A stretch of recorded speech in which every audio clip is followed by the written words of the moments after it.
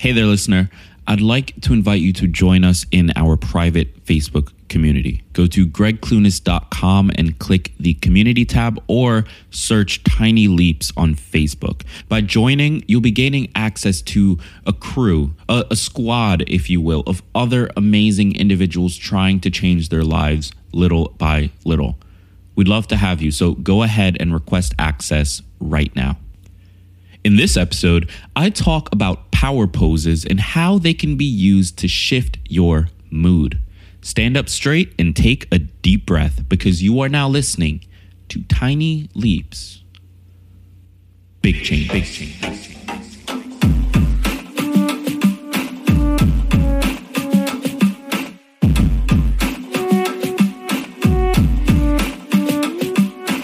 All right, today's song is a unique one. It's called Voices by Lionel Casio, featuring the vocals of Anna Linden. It's sort of an indie mix of vocals with some chill step style drops in between.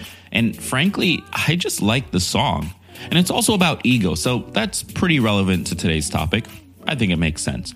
Check out the artist and let's get into the show. Distract myself with sleep TV and the news. A constant white noise up in my head. Can't make it stop with meditation. I'm always scared of your funny games. We're losing our time. Do we have the same name? Welcome to another episode of Tiny Leaps.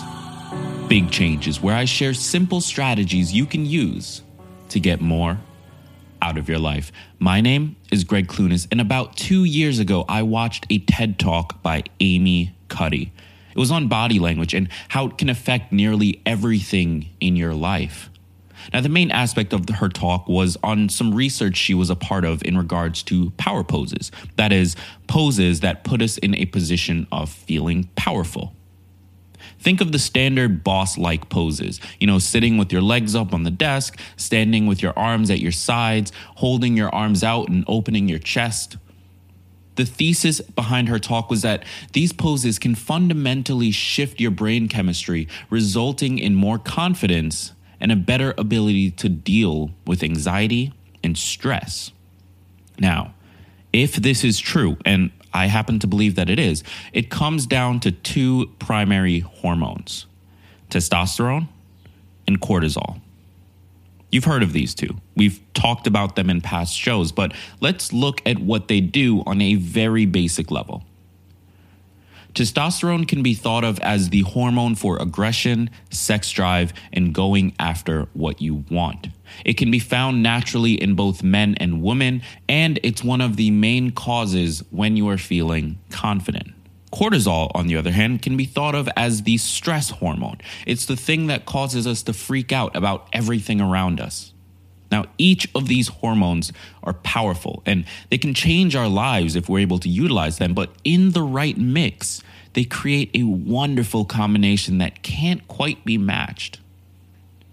In an article on this topic titled How to Be Confident and Reduce Stress in 2 Minutes Per Day by James Clear, he writes, quote, "Higher levels of testosterone in both men and women lead to increased feelings of confidence. Meanwhile, lower levels of cortisol lead to decreased anxiety and an improved ability to deal with stress."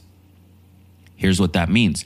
If you enjoy these hormone levels, then you are biologically primed to be more assertive, confident, and relaxed.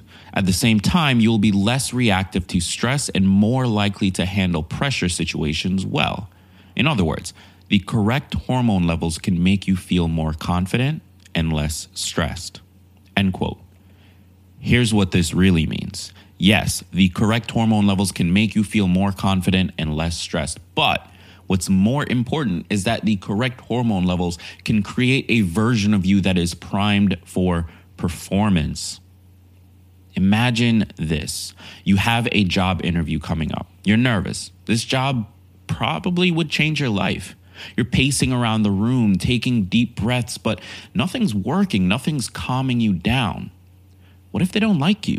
What if you act stupid? What if Yeah, we all know how that feels. Wouldn't it be great if you could press a button and become your most confident self? Primed for action, ready to kick ass and take names? That's what power poses claim to be able to do.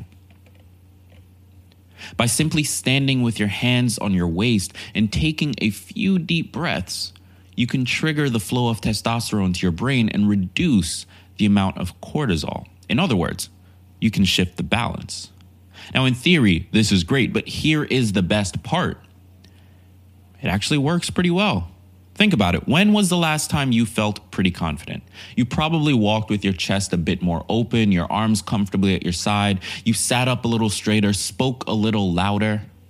Your body naturally did these things because your brain had the right balance of chemicals. But thanks to a little thing called the mind-body connection, which I'll do an episode on tomorrow, so, make sure you tune in.